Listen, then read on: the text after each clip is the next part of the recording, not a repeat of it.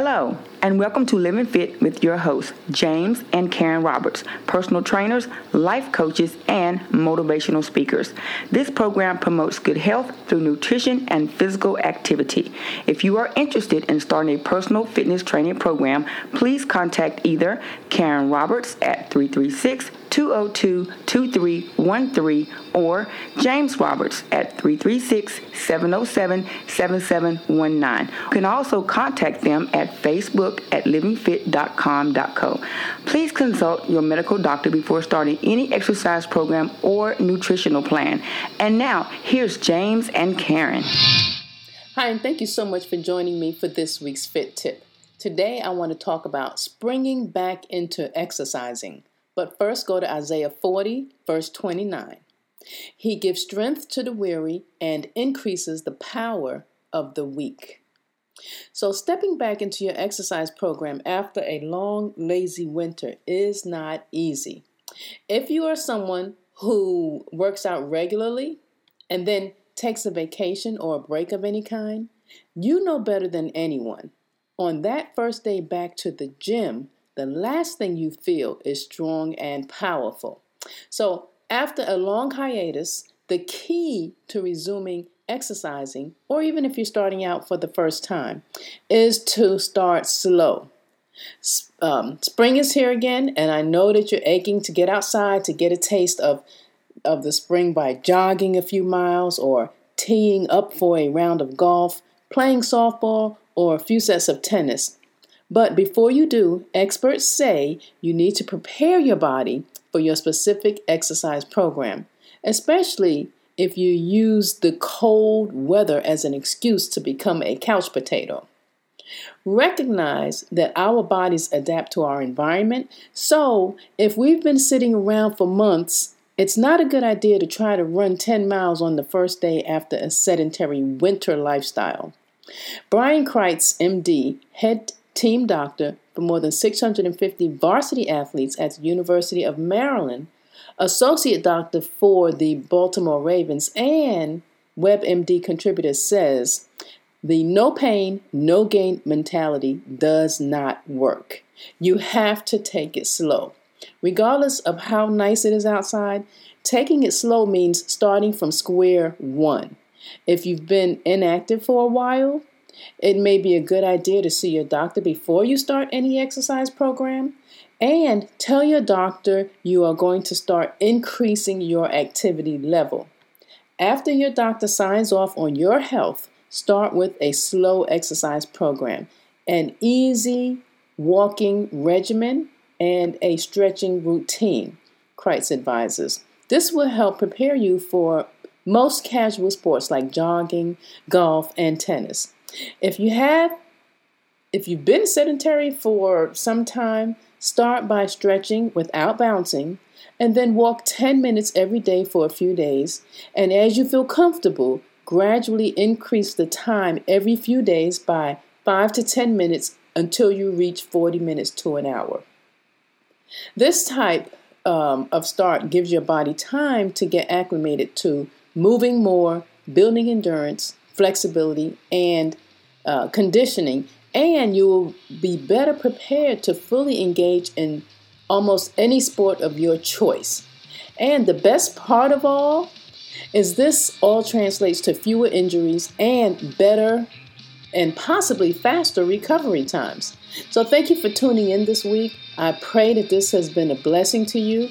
Please pass it on to all of your athletic friends and family, and tune in to Living Fit with James and Karen Roberts today and every Tuesday at 11 a.m. on 100.7 FM The Joy. So have a blessed week and a terrific Tuesday. Thank you, Karen, and thank you for joining us for Living Fit. Welcome back, and we hope that you are enjoying trying to learn how we can be healthy and try to make sure that we're doing the things that are pleasing to God, not only in our spiritual life, but in our physical life, so that we can witness to others about how good God can be, keeping our mind stayed on Him. As Isaiah 26:3 says, you will keep in perfect and constant peace the one whose mind is steadfast, that is committed and focused on you in both inclination and character, because he trusts and takes refuge in you with hope and confidence and expectation. You can expect God to do the things he said he will do if we stay focused. Jeremiah 17:5 says, "This is what the Lord says. Cursed is the one whose trust in man, who depends on flesh for his strength, and whose heart turns away from the Lord. He will be like a bush in the wasteland. He will not see prosperity when it comes. He will dwell in the parched places of the desert, in the salt land where no one lives." We want to be able to live amongst God's people, and we want to be healthy while we're doing it. So we need to know what it takes to keep our health and to promote health in the body of Christ, so that we can be a light, salt, and lead people to health and good well-being in the body of Christ. So what if what you eat is keeping you from getting better? Did you know that that could be a problem? That what we're eating could be making us sick, could making us feel bad, that we think that with this one meal won't hurt us? Well, it's sad to say, but what is happening is we're making these grave mistakes. Most of us are pretty comfortable with the idea that what we eat affects our weight and long-term health, but a growing body of research shows that food can have a much more immediate impact on how we feel, even the way we communicate with others. And if we don't feel good, it's hard to be able to serve God the way we want to. So what we want to do is talk about what it takes. Just like athletes, you have specific eating regimens to build muscle, to maintain the performance you need, to you relive or aggravate aspects of your health through what we eat, not only physically but mentally. And if we're hurting physically, sometimes it causes us to feel bad mentally. And when we don't do the right things in our diets, it does lead, unfortunately, to health issues. And hopefully what we do is we make quick changes. Excuse me. And that includes dealing with people and struggling with mental health and recovering from certain brain injuries and the relationship we have with God. We remember we want to make sure that we keep our minds on God, and we talk with God, and we ask Him, and we communicate with Him about our healing, about how our health is, and we make sure we're doing our part, that we're being physically active, we're at least walking, we're at least reading His Word, studying His Word. We need to be able to do the will of God in what we eat, like our Bible verse says, 1 Corinthians 10:31, whether we eat, whether we drink, whether we eat or drink, we do it all to the glory of God, so that we can be doing the will of God. The Apostle Paul says in Romans 12:1 and 2, "I appeal to you, therefore, brothers, by the mercies of God, to present your bodies as a living sacrifice, holy and acceptable to God, which is your spiritual worship. But do not be conformed to this world, but be transformed by the renewal of your mind, that by testing you may discern what is the will of God, what is good and acceptable and perfect." We just read that there is a way in Jeremiah 17:5 that the Lord says, "Cursed is the one who trusts in man, who depends on flesh for his strength, and whose heart turns away from the Lord." A lot of us are depending on man for our healing, and we really should be depending on God. We should really be focusing on what God says about our diets, about what we eat, what we put in our mouth, what we put on our bodies, because the way we sit too long, the way we we stay in bed too long. We don't rest well. There's a lot of things that go into our health that is keeping us from getting the benefits of the performance we want out of our bodies. And as Paul says, I appeal to you, therefore, brothers, by the mercies of God. I appeal to you, therefore, that is, I appeal to you because of what has gone on. Paul had wrote a letter. He was talking about what had went on in the first 11 chapters of this letter. I will not now call you into chapter 12 through 16 to a kind of life that is built on something. And it doesn't come out of nowhere. It comes out of the root that we have in Christ Jesus. This is the new Christian life. It's built on the 11 chapters Paul had given us from Romans 1 through 11. And then he talks about, I'm appealing to you, and your fruit will be that of a Christian. And we know what those fruits are. We've been taught that it's hope. We think about these things. We're supposed to keep our mind on these things. And we have the ability to exercise self-control. And he sums up the foundation with the phrase, the mercies of God. I appeal to you, therefore, brothers, by the mercies of God. God is very merciful, and the reason why we're able to do what we do is because God has given us mercy. And that mercy comes from the first 11 chapters in Romans. God has been merciful to us through the death and the resurrection of Jesus Christ. Because of Christ, those who believe in him are justified by faith, reconciled to God, and have the hope of everlasting joy. Therefore, he says, there is no condemnation to those who are in Christ Jesus. Who is to condemn us? No one. Christ Jesus is the one who died for us. More than that, he was the one who was raised for us, who is at the right hand of the Father, who is there making intercessions for us, Romans 8:34. So when it comes to our spiritual lives, we need to rectify our ability to be able to present our bodies to God and listen to what God says about our health and do it.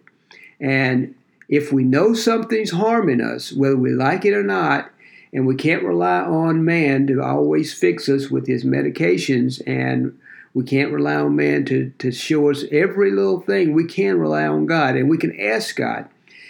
I told you last week, if anyone is lacking any knowledge, we can always, James says, we can always go to God. And when it comes to our eating or our drinking as Christians, we are called to honor our bodies as temples of the Holy Spirit. So eating healthy is an essential part of taking care of ourselves, both physically and spiritually. But what is Christian healthy eating? Does it mean we should eat kale every day, fast once a week, or commit to eating clean? Rather than make the assumption, let's see what the Word of God has to say about it. So whether you eat or drink or whatever you do, do it all to the glory of God. All includes everything we do. When we sit down to eat, we should always think about God before. Let me begin by saying this, that the things I'm saying right here are not a to-do list.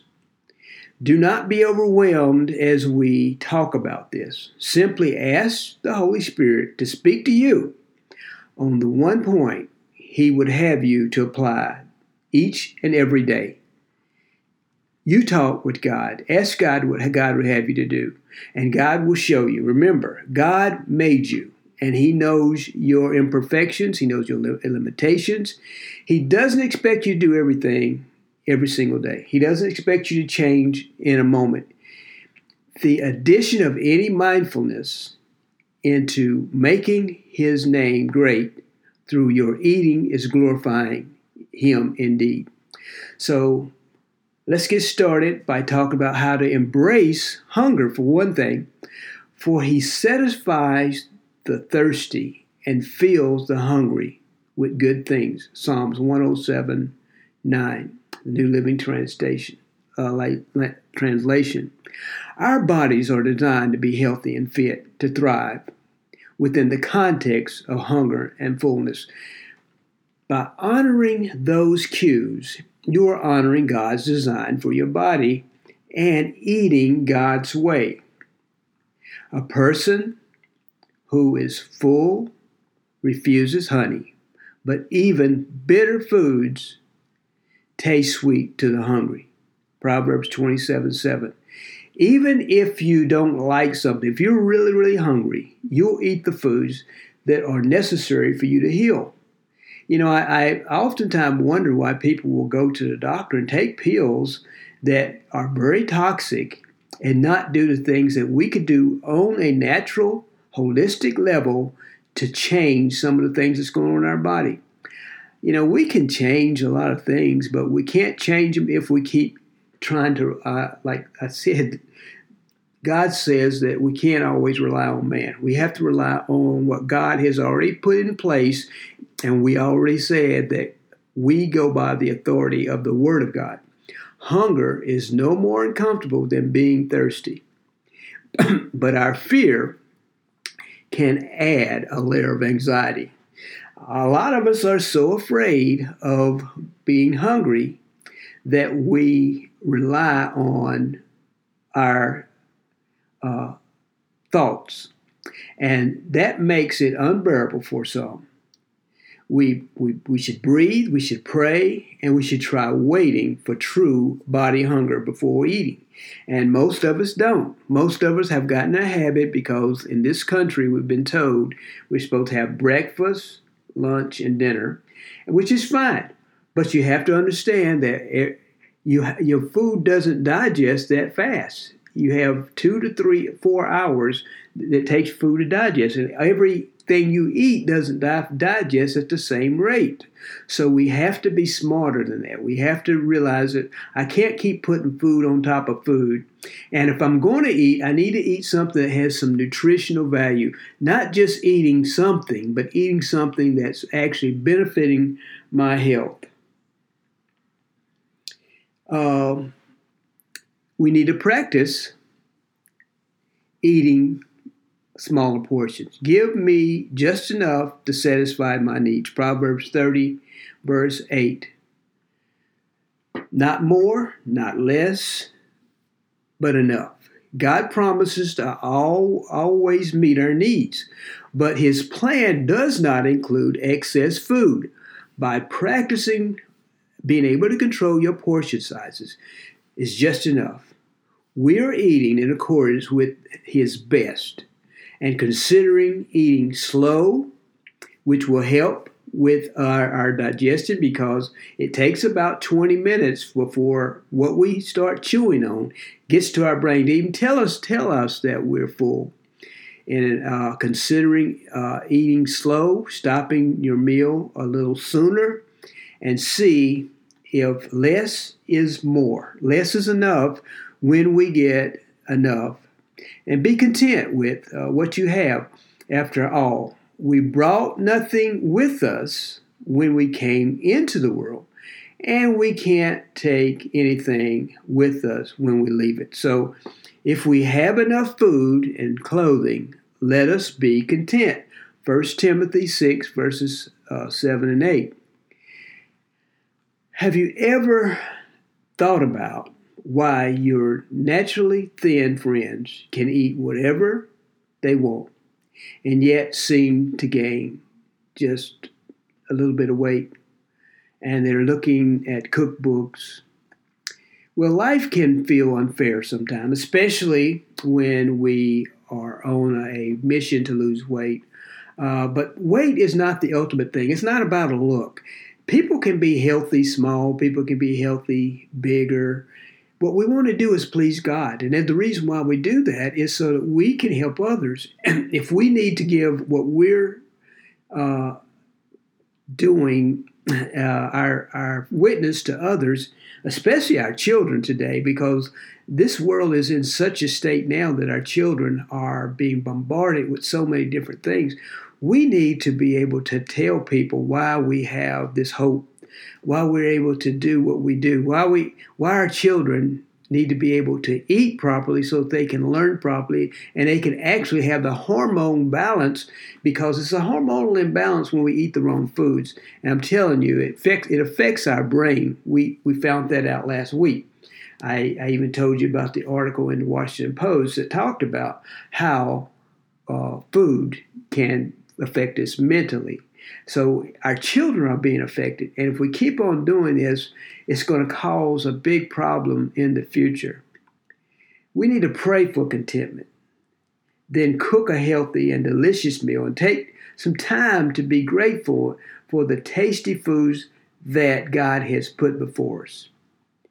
We need to avoid unhelpful dietary rules. You have died with Christ, and He has set you free from the spiritual power of this world. So why do you keep on following the rules of the world, such as don't handle, don't taste, don't touch? Such rules are mere human teachings about things that deteriorate as we use them. These rules may seem wise because they require strong devotion. We need to be able to exercise bodily discipline. And we need to know, we already know basically the foods that are good for us. A lot of people say, well, can I eat this? Can I take this? There's no one thing you can do. When you're sick, you're sick. What you need to do is work on your healing. You need to follow God's rules for fixing your healing. There are always going to be some kind of trendy diet. There's always going to be some kind of supplement somebody's put out there. But what you really want to do is eat healthfully all the time. And you need to know when there's a time you need to stop eating and you need to give yourself a break. And you need to be physically active. Our bodies are meant to move. We cannot continue to do things that would lead us to unhealthy habits. It takes time, and like I told you before, I'm not telling you to do everything one day. What I'm telling you is ask the Holy Spirit to speak to you every day about what you should be doing and how you can really, really change these habits. But they cannot change if our hearts aren't changed. And that's the reason why we talked last week, why God wants our mind. We may feel like we've earned a badge of honor by adhering to today's popular plan. We've lost some weight, but we still have another problem. And we've watched all these commercials on TV about how you can lose weight with a medication. But they never tell you that you're going to be healed from any disease. What we're trying to do is keep people from being sick. And that's the problem. That's the reason why Karen and I come on here each week, is because we see a lot of people suffering because they're trying to fix one thing. If you have one problem, if you have inflammation in your body, that's just a sign that you're not doing what you haven't cleaned your gut off. And that's where fasting comes in. I hate to say it, but we're going to have to learn how to fast again. That's why diets don't work. That's the reason why we don't improve our heart. We don't improve our chances of cancer, because we see people big and small having cancer. It's according to man's plan. You need to enjoy your meal, but you need to do it as a worship to God. We need to do, when we sit down to eat, we need to do it as a worship to God. And when we sit down to eat, we need to make sure that everybody gets just enough, not overfilled. Because what we're doing is we're building a trend that we have to overindulge, and that's not the way we're supposed to do it. We should just get enough to be satisfied. And what we do is we want to eat what we want to eat. We want to enjoy it to the point that we overdo it, and we become gluttons, and we become sick. And my people perish for a lack of knowledge, is what God has already said. And we need to heal this land. We need to get back to where we're. 1 Chronicles 7:14. My people, if they would turn from their wicked ways, we need to turn from these ways of letting people talk to us, and what we need to do is make sure that everybody's getting enough, but not too much. Eating with others when looking to make healthy choices can be a real challenge. We may find ourselves being served food outside of our presence or our nutrition plan that can stress or detract from the enjoyment of the company. That's the reason why Karen and we take food with us, but we always explain to people why we do what we do. It's not a disconnect when people are trying to learn. Most people want to know what it is to eat healthily. And so we remember that people are first in God's eye. And that's the reason why we do what we do. We try to make sure that people understand why we're doing what we do. And we try to educate people on why they should make the change too. That we can't continue down this road of unhealthy eating and seeing people sick and dying of cancer, heart disease, diabetes. There is a value in planning and preparation of your food. But being overly concerned with how much or how little you have is the wrong thing. If you know that it's bad for you, you have to prayerfully decide ahead of time how you're going to navigate these meals and these snacks. You can't just keep on doing it. We have to refrain from judging other people too. What we have to do is help other people. Those who feel free to eat everything must not look down on those who don't. And those who don't eat certain foods must not condemn those who do, for God has accepted them. We don't condemn people, but what we try to do is educate people, especially when they become sick. The dinner table is not to be a judgment zone, but you need to make sure that when you're eating something, it's not to the detriment of your health.